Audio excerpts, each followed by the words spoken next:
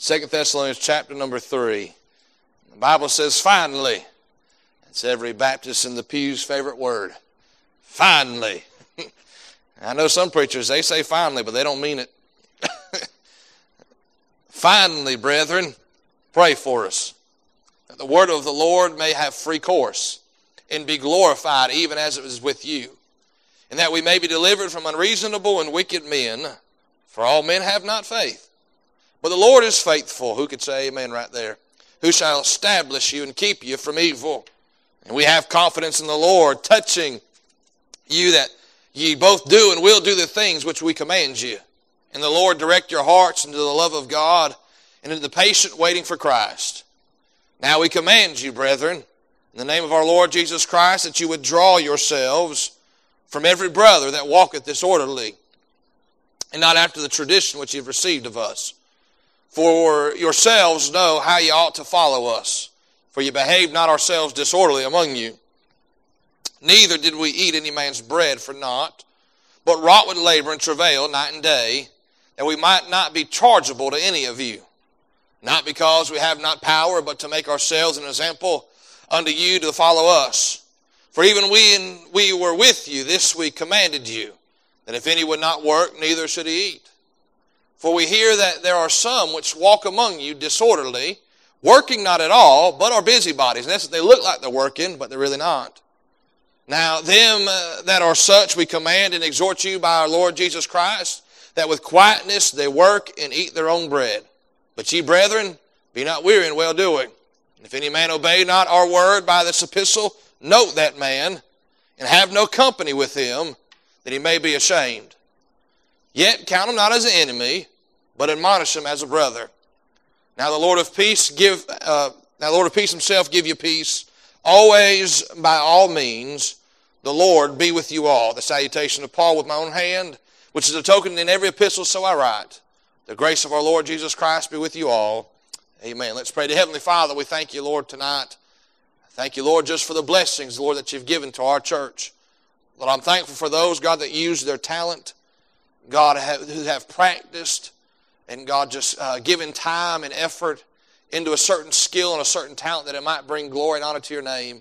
Lord, to help us to praise you, to worship you. And we thank you for that tonight. And Lord, I know that not everybody can play an instrument. Lord, I know not everybody can sing. But Lord, I thank you, Lord, for those that take the time, Lord, to serve you. And Lord, their service may not be a song and it may not be an instrument. Lord, it may just simply be helping to clean the church. An encouraging letter one to another. A friendly smile. I thank you, Lord, for just a church that just loves each other because we love you. We ask you, Lord, tonight that you just help us one more time to not just read the Word of God, but to glean from it practical truths, practical realities that we're all going to face in our Christian life, that we all need in our Christian life. We pray, Lord, for our church. Pray, Lord, you put a hedge of protection around it, Lord. I'm thankful, Lord, the place that I get to go to church at. Lord, I get to raise my family in a good church. I get to participate and be a part of a good church. Lord, I thank you for that tonight. Lord, I just ask you, Lord, that we just continue, Lord, to grow in our relationship with you. Have a deeper, greater, more meaningful walk with Christ. And we ask you, Lord, tonight that you just work on our hearts. Help us leave out of here different the way that we walked in. And we'll give you all the glory. We'll give you all the praise. In Jesus' name we pray. Amen. Amen. Here Paul is writing to the church at Thessalonica. And he's writing this letter from Athens. And we know tonight that he has much invested in this church in Thessalonica. And we know that he is one of those that helped plant the church, helped start the church, preached there, brought the gospel to the region of Thessalonica. And there God started a church. And to be honest with you, the church at Thessalonica has a wonderful testimony. They have a great testimony. They have the great blessing of Paul. But Paul, in chapter number 1 of 1 Thessalonians tonight, he gives an overview of the church of Thessalonica. Here's what it sounds like. And you became followers of us and of the Lord, having received the word in much affliction, yet with joy of the Holy Ghost. So that you were examples to all that believe in Macedonia and Achaia. And from you sounded out the word of the Lord, not only in Macedonia and Achaia, but also in every place your faith to Godward is spread abroad, so that we need not to speak anything. That's as Paul is saying, we go places to bring the gospel. And they say, well, that church at Thessalonica has already brought it here. They've already shared it with us. They've already done the Great Commission here. We see in verse number 9, for they themselves show of us what manner of entering in we had unto you, and how you turned to God from idols to serve the living and true God. Paul said the proof is in the pudding for Thessalonica. In essence, we would say like this, Thessalonica got it. They got the gospel, they got saved, and then they got busy about the Great Commission, sharing the gospel, building the church, edifying the saints. In verse number 10, and to wait for his Son from heaven, whom he raised from the dead, even Jesus, which delivered us from the wrath to come. And so Paul, when Paul's writing the Thessalonians, now some of the epistles, Paul had to correct some things. Paul had to lay some things out for the church at Corinth. Corinth had to turn to carnal ways and fleshly ways and things that are wrong. And when he's writing the Thessalonica, especially the second epistle, Paul isn't necessarily correcting them, but Paul is in essence encouraging to guard that which God has given them and to hold it to high esteem, that they have the gospel, they've heard the good news, and now that God is doing a work through them. And so in 2 Thessalonians, Paul is telling them, hey, there's some things that you need to make sure you protect. There's some things that you need to make sure you don't let go of. He's encouraging them to be steadfast, to stay with the faith, and to continue to serve the Lord. Then you get to chapter number 3 of the second epistle, and Paul says, finally, brethren, pray for us. And we've been on this idea of prayer and this thought of prayer these past few weeks, and we know tonight as Paul is mentioning, we see here tonight as Paul says, pray for us. Who was us? That was Paul and those that were traveling with them. Paul said, I've got some desires, I've got some things that I want to do. He said, but would you pray for us? Paul said, I know you know the Lord. I know you're busy serving the Lord. I know you're doing a great thing for God, but would you pray for us? And here's what as I was studying this, I realized that which Paul was asking prayer for is the same thing that you and I as a church need to ask the Lord prayer for. And if it applies to the individual, then it applies to the group. And we're going to see here, yes, Paul starts off with a personal prayer request. Pray for us. And through it, he's also just telling them what they need to make sure they're praying for as well. And then not only praying for them, practically following through to make sure they are doing what God has designed and desires for them to do. I believe every church should pray for the following needs of the church, because without them, our church will cease to exist. I'm going to preach on this thought tonight. Needs every church should pray for.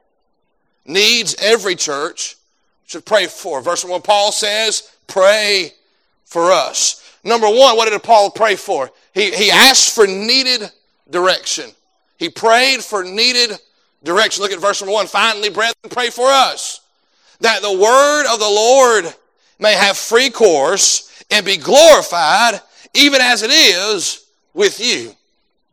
Paul said, pray that which you have in the church of Thessalonica would carry over with us, and it would continue to go forth. In essence, what the church of Thessalonica did said, we are going to believe the word of God. The word that God has delivered us through men like Paul and Peter and the disciples. We are going to believe that. We're going to follow that. We're going to trust that. And we're going to let it be the guiding direction and the guiding instructions of our church. And Paul said, I'm praying that the same thing would be done for us. He said, first and foremost, Paul deals with the most needed thing. That is the word of the Lord, the word of God, and our great need for it. I don't ever want to be a member of a church where the word of God is put away somewhere. It's not something we follow. It's not something that we stick to. We use it when it sounds good. I want this to be a place that is solely founded upon the word of God and guided by the word of God. There's a podcast that I enjoy listening to. It's a Baptist history, and I can't remember the name. Or it's some guy, I think, from Michigan that's teaching in a Bible college there, and he was normally they're inspiring stories. Normally they're like, man, look what God did for that man. Look what God did for that church. Look what God did for those people. And here recently he had one on. I don't remember the man's name, but man, it was discouraging. He talked about how there was a great church. I want to say in Indiana, Illinois, one of those two states. There was a great church that God had blessed and God had grown. And they called in a man who was extremely educated. He was very, very smart, very well educated, well versed in different things, and a very smart man, a scientific man. And this man tells the story how this church bought in hook, line, and sinker to whatever he said behind the pulpit without going behind and checking it and seeing if it aligned with the Word of God. He said this great church that God had blessed and God had started, they strayed away from the Word of God into the traditions of men and the teachings of men. He said that church no longer exists. It's no longer a Baptist church. They are now a Unitarian church, and they were proud of it. And so were the members. And can I say tonight, I don't apologize for being a Bible believer. I don't apologize for taking God's Word and letting God's Word draw the line, make the guidelines, make the instructions, make the rules, because anytime you go with the book, you're going in the right direction. And so we see here tonight that Paul said, hey, pray that the Word of God would be important to us. But then he gives these two things here, these two desires. One, that the Word of the Lord may have free course, and that it may be glorified. Paul's desire for the church concerning the Word of God was one that it would have free course. Now let me ask you now, what in the world does that mean? What does it mean for something to have free course? Now, oftentimes I've heard it explained this way, no doubt this is where my mind goes, and no doubt I think the application is there, that something that has free course has nothing hindering it. It has full totality, it has full authority, it does whatever it wants to, it has free course. How many of you remember being a young teenager growing up and into adulthood? You couldn't wait because you knew the second you turned 18, you was going to have uncontrolled freedom. Nobody was going to tell you what to do. Nobody's going to tell you when to do it and how to do it. You was going to be bad all by yourself. And come to find out, you got more rules and regulations being an adult than you do a kid. I never had to pay taxes when I was a kid. Never had to pay insurance when I was a kid. Never had to do those things. I never had a boss tell me, hey, you got to be here at this time, and if not, you won't have a job no more. Can I say tonight that freedom and what we think of it tonight doesn't come from a lack of rules and a lack of expectations, but real freedom comes from the Word of God tonight in the regulations that are in God's Word. The instructions and the commandments of God's Word are the beneficial or produces freedom in our life. We often think that free course just means roaming around. It just does whatever it wants to do. And can I say tonight, the Word of God has complete authority in here. You and I ought to not be a hindrance to that which the Word of God clearly defines. If God's book says it, we're going to stick with it. We're going to stay with it. It's the authority in all matters of faith and practice. But as I looked it up, I found out there's a greater image that comes with it. When Paul was saying the Word of God has free course, he was saying it gives the image of a runner who is running a race. And with everything they have, in every part of their being, every fiber of who they are, they run towards a specified goal. In essence, they block out everything else. They don't let anything else distract them. They don't let anything else get in their way. They run towards the goal tonight. And can I say tonight, that's how our church ought to be. If an issue arises, if something comes up, if we have a question, if we have a concern, we need to run to the Word of God and let the Word of God sort out those matters. We see here tonight that he wanted the Word of God to have free course. We'll run to the Word of God. And like I said tonight, getting away from the Bible doesn't bring liberty. Getting away from thou shalt not does not bring liberty in your life. Matter of fact, you shall know the truth, and the truth shall make you free. Can I say there's great freedom in truth? There's great liberty in truth. There's great peace that only comes through truth. So tonight, if you think, well, if I could just get away from that, if I could just get out on my own, do my own thing, then I'll know what real freedom is. No, you'll know what real bondage is. Real freedom comes from the Word of God. He said, pray that the Word of God would have free course. Then he also said, pray that the Word of God would be glorified. The Word of God would be glorified. There's been a lot that has been glorified in the independent fundamental Baptist churches. We've glorified standards. Oh yeah, we're better than them because we don't do like they do. We're better than them because our bulletin only folds once. Theirs folds 2 times. We've got our standards and we've glorified them. We've separated complete people and we've said they're probably not even saved because they don't cut the grass in a suit. What's wrong with them? We've glorified standards. The Independent Baptist movement has glorified statistics. How many have you got saved this year? How many have you baptized? How many have you had in your church? How many do you run on a Sunday morning? I love Brother Odie to death. I love him. He is faithful to count people as they walk into the church house, and he counts anybody and everybody. If you walk through that door, you're breathing. Even if you're not, Brother Odie will count you. But I love it. He gets so excited. He gets so excited. Preacher, did you know we had 71? I said, I didn't know that, Brother Odie. Praise the Lord. But then when it's down, he said, oh, preacher, pray. I don't know where they've gone. Well, that makes two of us, Brother Odie. But can I say, it's a blessing to see God's house full. But I didn't get into this thing to draw a crowd and to build a crowd. I got into this thing to preach the Word of God and let God do what He does best. Just get me out of the way and let God have His way tonight. But notice here that statistics have been glorified. Standards have been glorified. Sinners have been glorified. Preachers have become demigods. You have to have that evangelist in because only God speaks through him. You can only fellowship with certain people because nobody else is. In essence, we have glorified sinners. Well, preacher, what needs to be glorified? The Savior, the Lord, and the Scriptures tonight. The Scriptures need to be glorified in the house of God. They are God's Word. If God holds it above His own name, like we talked about Sunday night, if it's way up here above His own name tonight, then we ought to have it in the same place in our life. High and lifted up, glorified and followed. It should have the utmost precedent in our life. Why? You can't live the Christian life without the Word of God. Matter of fact, Jesus said, search the Scriptures, for in them you think you have eternal life, and they are they which testify of me. Preacher, how do you know that you're saved? It's because you had a feeling. It's because you had a goosebump as big as an ostrich egg on the back of your neck. It's because your hair stood up when you prayed. It's because I did what the Word of God told me to do to be saved. So tonight I'm going to heaven not because somebody prayed with me, not because I had a certain religious experience. I simply took God at His Word. Search the Scriptures. Acts 17:10, and the brethren immediately sent away Paul and Silas by night into Berea, who coming thither went into the synagogue of the Jews. And these were more noble than those in Thessalonica. In essence, Paul's journeys tells us here, the Word of God tells us that Thessalonica was up high when it came to church, how a church operates, what a church is supposed to do, and what a church was supposed to be. Thessalonica's here, he said, but there's a church that was above them. There was a church that was more noble than them. It was the church of Berea. Why? They received the Word with all readiness of mind and searched the Scriptures. Whether these things were so.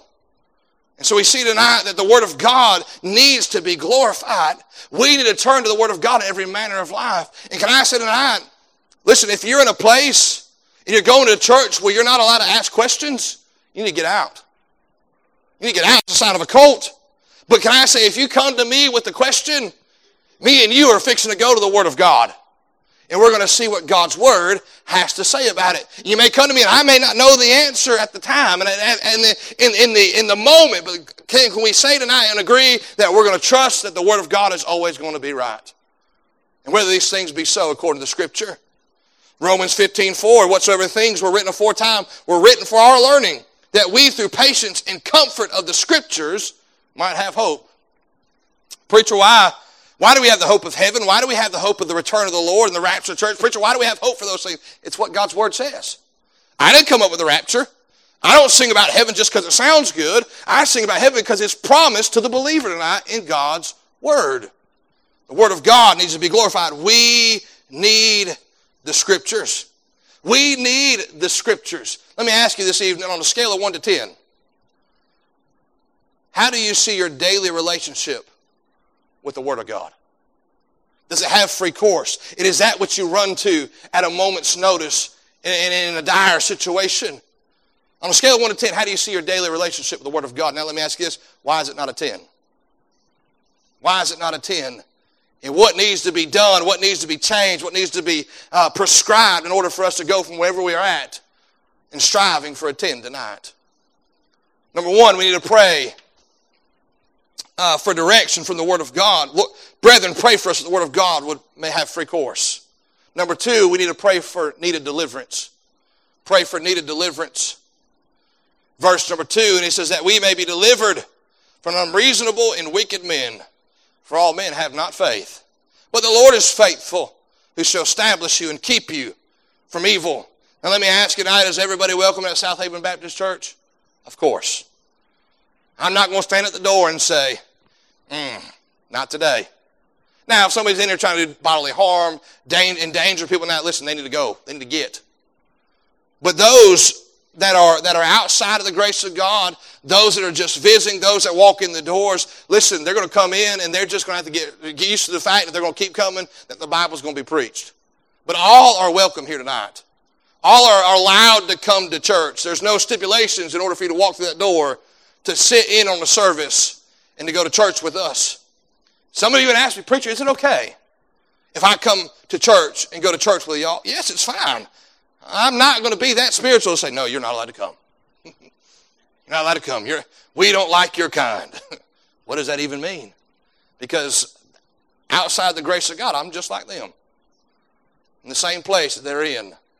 But we must recognize that not everybody is meant to be a member of South Haven Baptist Church. There's a big difference between being a member and being just someone who's visiting. Someone who's coming in just to enjoy a service with us. A membership means that you and I ascribe to that which we believe comes from the Word of God. Preacher, that sounds mean. That sounds mean that you would say that not everybody's supposed to be a member here. And that's something I've had to learn as a pastor. That it's better to deal with the differences before than try to fix everything afterwards. To sit down and say, here's what we believe, here's why we believe it. If you have any questions, ask me. And so we see here tonight that Paul was saying, hey, pray for us because there's a needed deliverance. And Paul, what did Paul need to be delivered or rescued from? Unreasonable people. Verse 2, unreasonable people. That word unreasonable means out of place, harmful, not befitting. They may look the part, but they won't be the part. They won't be what is necessary and needed in our church tonight.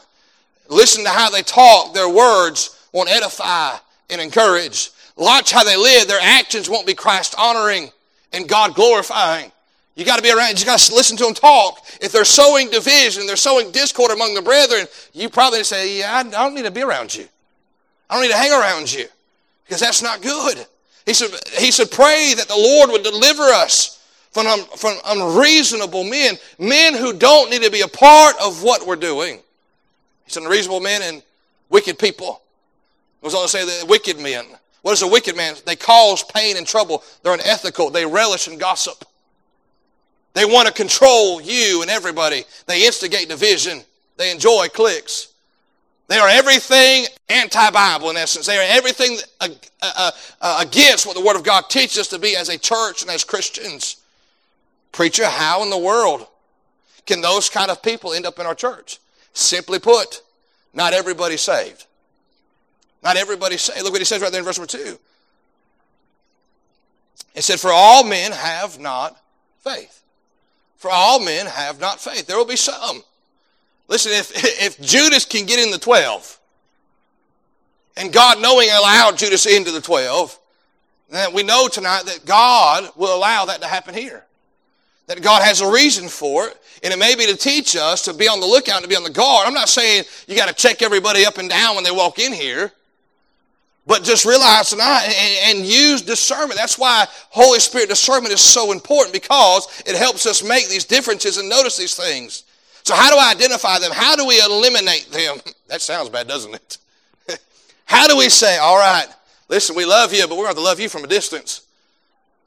How do we do that? Verse number 3 is the key. But the Lord is faithful, who shall establish you and keep you from evil. There's a need of deliverance. Have you ever seen a church hurt or even destroyed because non-spiritual people are attempting to lead in a certain place and lead a certain way that should have been led by spiritual people? Those that are saved tonight. Just like that church in Indiana. had a great move of God, had the great power of God, and turned it over to a man who cared nothing about God. We see that tonight, and that's what we need. We need deliverance from that, because in my own ability, my own flesh, I can't read every person correctly. Can I say there's been times where I've got. And I've done things in the right way, in the right reasons, for the right purpose, and I still got. We need to depend on the Lord. Lord, bring in who needs to be here. Lord, we'll welcome anybody. But Lord, if they're going to be a member here, Lord, please send in the right crowd and the right people. And those that don't need to be here, Lord, let them go. We see that we need to pray for deliverance. We need to pray for direction. Number 3, we need to pray for discernment. Pray for discernment. All these kind of build upon each other. Verse 5 through 12 tonight, Paul brings up a lot of things. So much of the Christian life depends on discernment. It hinges on discernment, yet we see so little of it being put into action. We live off statements like this. Sir, I think so. Man, it seems like a good idea. It might work out, instead of, I don't know all the ins and outs, but I've prayed over it, and the Lord has given me peace. He's given me the green light. He's given me the go-ahead. I've looked into it. I've weighed out the possibilities. I've seen the potential. It looks like a great opportunity, but God ain't gave me no peace over it. So I'm just going to wait. Well, we need discernment in our church. We need discernment in our church, because there's a lot of people who have chased a good idea. They've chased a popular mechanic. It's worked somewhere else, so it's got to work here. That's not always the case. That's not always the case. Can I say tonight, what works down the road and what works across town may not work here. And if God wanted us to do it, then God would say, all right, this is how we're going to do it. But just say, well, it worked there, so we're going to try it here. Can I say tonight, I love Brother Josh Williams. I love Brother Mike Andrews. I love Brother Brian O'Neill. I love Brother Terry McCall. I love all those men, but I am not those men. There you go. I'm not them. I can't be them. It takes discernment. Notice 3 areas we have to discern tonight. 3 areas that we need to have discernment. We must discern our relationships. Verse number 6 and 7.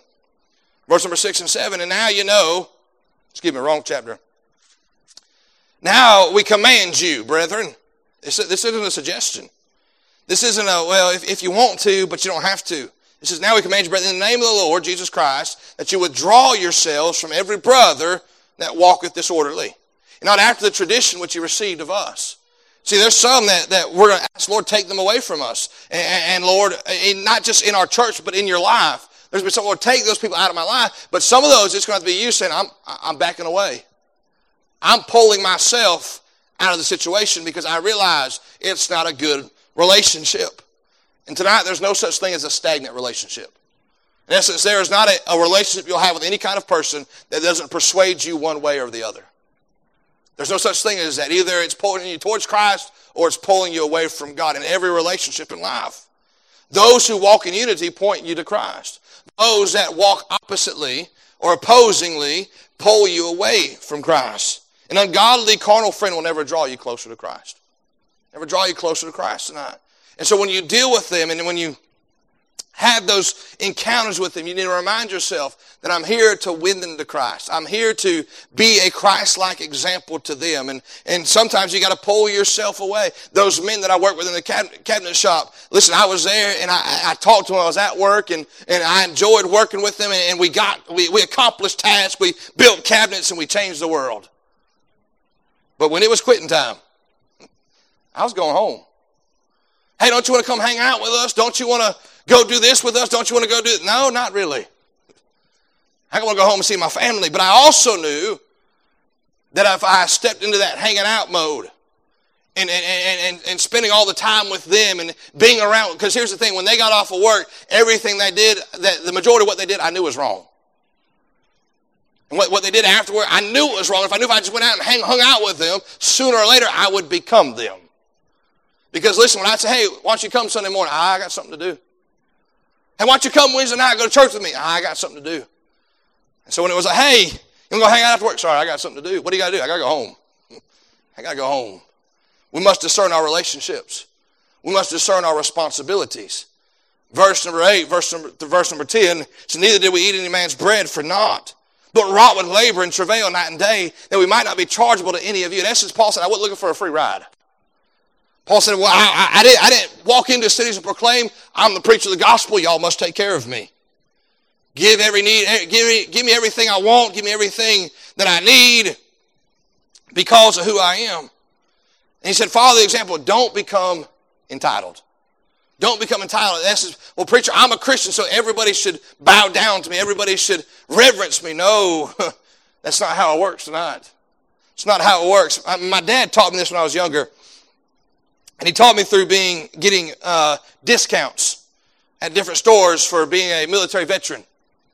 And he told me, you never walk into a place and demand a discount. He said, that's not why I got into this thing. That's not why I served my country. I wasn't trying to get 10% off at IHOP on Veterans Day. He said, I served my country because I loved my country. And I loved the freedom that we have, and I was willing to defend that even at the highest cost. He said, now if the benefit's there, he didn't say praise the Lord for it. He said, now if the benefit's there, if it's expressed, you're more than welcome to use it. But we got to get past this thing as Christians, we're entitled. And everybody has to give us what we want. Paul said that's not what Paul did. Paul worked and wrought night and day that he might preach the gospel with no charge to any man. For even when we were with you, verse number 10, this we commanded that if any would not work, neither should he eat. Paul said, I told them when I walked in, if you don't see any of us working, don't feed us.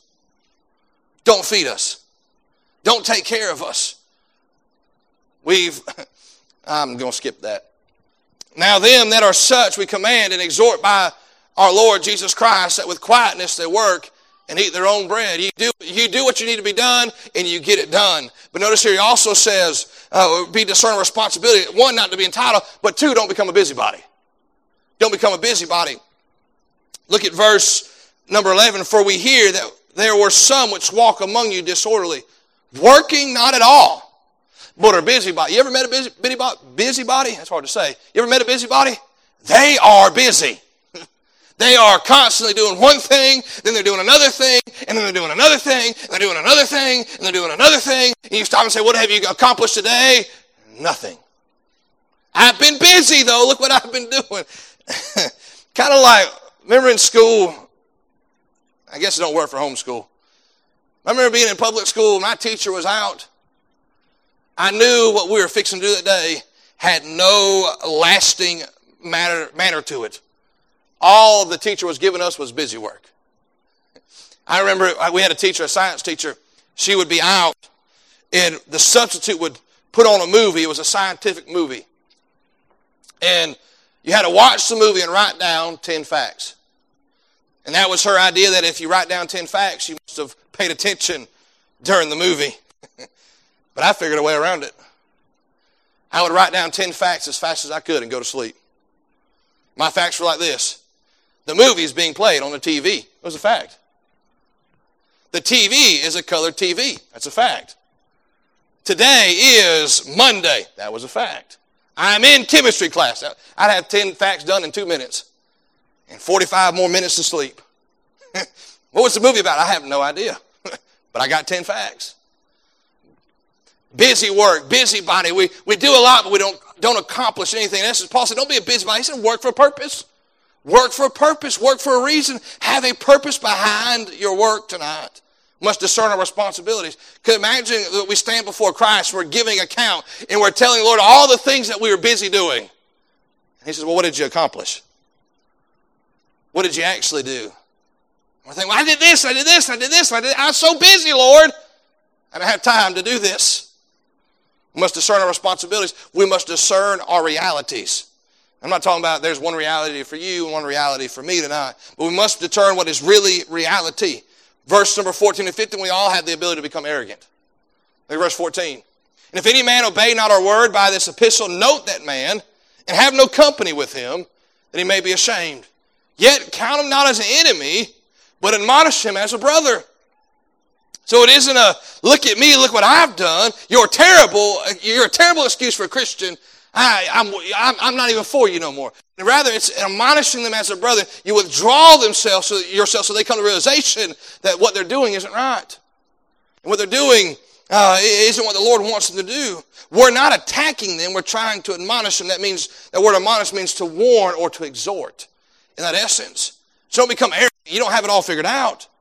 And yes, there'll be some that you've got to pull away from, but you're not pulling away from them because you're your enemy. You're pulling away from them because you know what they're doing is not right. And your pulling away is in essence saying what you're doing is not right. We all have the ability to become arrogant. We also have the ability to become weary. Look at verse number 13. But ye brethren, be not weary in well-doing. Preacher, how do you know we all have the ability to become weary? Because Paul warns us not to become weary in well-doing. Not weary in living a sinful lifestyle. Not weary in going against the Word of God. Those things bring about godly sorrow. Those things bring about weariness because they're wrong. There's that battle going on between the spirit and the flesh. But he said, don't become weary in well-doing. That means me and you could be giving everything we have, doing everything right. And if our heart's not right, if we don't have the right heart behind it, the right reasons behind it, we all have the ability to become weary. Here's the thing, our well-doing shouldn't be for recognition. If you're doing it so somebody recognizes you, you will quickly become weary. You'll quickly become weary. We must learn to do things simply for the Lord. And one of the things I remember teaching children's church like Miss Holly does and doing Wednesday in the Word and back there teaching the kids week after week after week after week, hardly anybody would come up and say, so what'd you teach on today? What'd you teach my kids? And you think, man, does it even matter? But that's where I learned. It's not about recognition. It's not whether or not a parent comes up to me afterwards and says, hey, thank you for teaching my kids. It's not whether or not I get recognized during the year or anything like that. It's I want to invest in these young people. I want to invest in you because that's what the Lord would have me to do. And He's my reward. You realize as a Christian, we already have our reward. We already have it tonight. It's Christ. It's not a promotion. It's not recognition. It is the Lord tonight. How do you not become weary in well-doing? You realize that you already have your reward. We're not working for a reward. We're working from a reward tonight.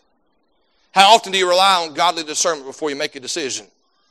Are you currently doing what the Lord would have you to do, or are you just doing stuff to look busy? Then notice number 4 tonight, we need to pray for dependence. Pray for needed dependence, verse number 16.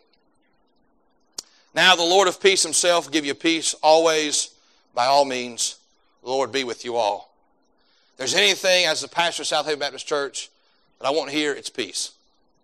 Real peace. Because tonight there's two kinds of peace. One, there's apparent peace, there's authentic peace. Apparent peace is not real peace. But rather we just kind of put up with each other and we act like everything's just fine. We got problems with one another and we got issues with one another, but we're not going to. We're just going to come in, we're going to smile, we're going to fake it till we make it. Can I say tonight, if you have to fake it till you make it, when you fake it, or when you make it, you'll find out what you made it to is not what you wanted. You can't fake it till you make it in the Christian life. You have to be honest, you have to be authentic, you have to be open and real with people. The glaring problem if you fake it till you make it is once you get to where you thought you was going to get, you're going to find out that's not what you actually want. Apparent peace is built by compromise and appeasement, not genuineness and compassion tonight. We see that there's apparent peace, but there's also actual or authentic peace. That only comes from the Lord. But look at verse number 16. When can we have authentic peace? He said it works all the time. Look what he says in verse number 16. Always. Now the Lord of peace himself give you peace always. Always. Tonight, that means as we walk through life, there is always an opportunity for God's peace to go over our hearts, God's peace to soothe us, God's peace to cover us. Always there is the opportunity to have that. That means that our church has the potential to always have the peace of God amongst the members tonight. It works all the time. It also works in every situation, by all means. There's not a situation in life where you and I can't have the peace of God. In essence, and that works both ways. There's the peace of God that tells us to go, and there's the peace of God that tells us to stay. I think if Moses would have started building boats and trying to figure out how to get across the Red Sea himself, Israel would have died that night. But what did God tell Moses to do? Stand still and see the salvation of the Lord. He had to wait.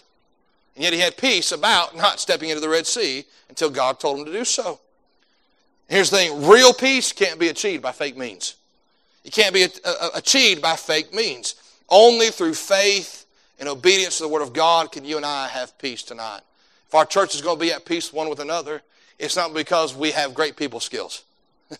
It's not because we are great speakers one to another.